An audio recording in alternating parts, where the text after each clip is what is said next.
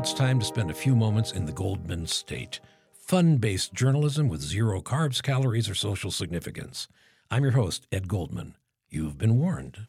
The auto industry is abuzz, bereft, and altogether bummed to learn that people are keeping their cars longer because of economic anxiety. Drivers figure they still have a few more years to pilot their Priuses into utility poles and over parking logs, merge into fast lanes while doing 45 miles per hour, and signal to make turns after the light has changed.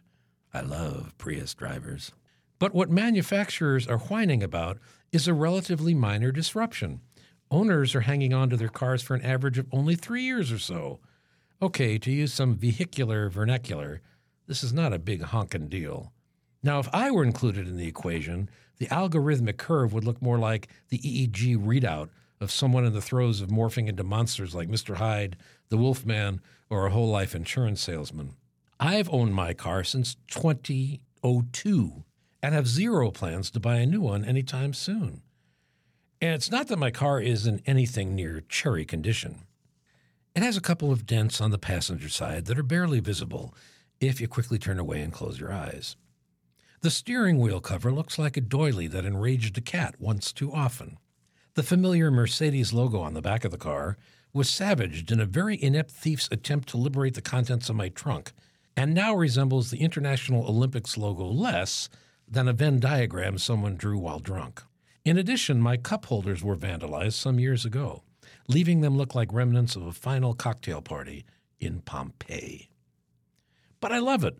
Unlike today's SUVs, which sit high on the road, feature TV monitors, and still can't be parallel parked on a one-way street by at least 70% of the population, the undercarriage of my car scrapes almost every driveway entrance in well-to-do neighborhoods, occasionally causing sparks, which I personally find festive. I manually operate the car's side view mirror, controlled by a mini motor. It would cost me more than $400 to replace at the dealership. Therefore, I firmly believe the exercise is helping train one of my thumbs to be more dexterous when texting. One of my rear windows seems delighted to slide down at the slightest touch of a button, but somewhat resistant to doing a return ascent until I slide out of the car onto the gravel. Yeah, it's built low to the ground.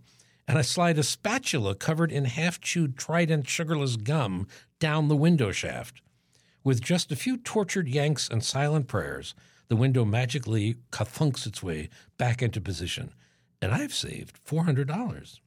Here's one advantage of driving the same car for 21 years. Now, I have the automotive know-how of an alpaca, but I know my car. When an upselling mechanic tells me my brakes are about to go and need new shoes, socks, and garter belts, I usually know better, because I've driven the car when the brakes were low and can feel the difference.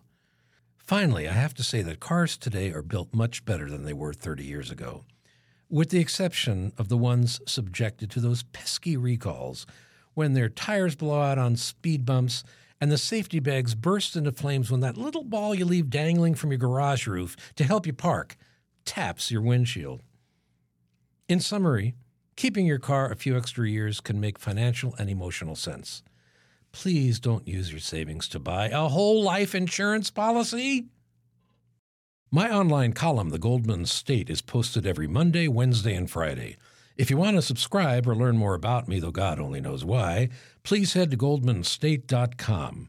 And join us again for this companion podcast right here or wherever on earth you get your podcasts. Until then, on behalf of we 4,000,001 podcasters, I'm Ed Goldman, and this is The Goldman State.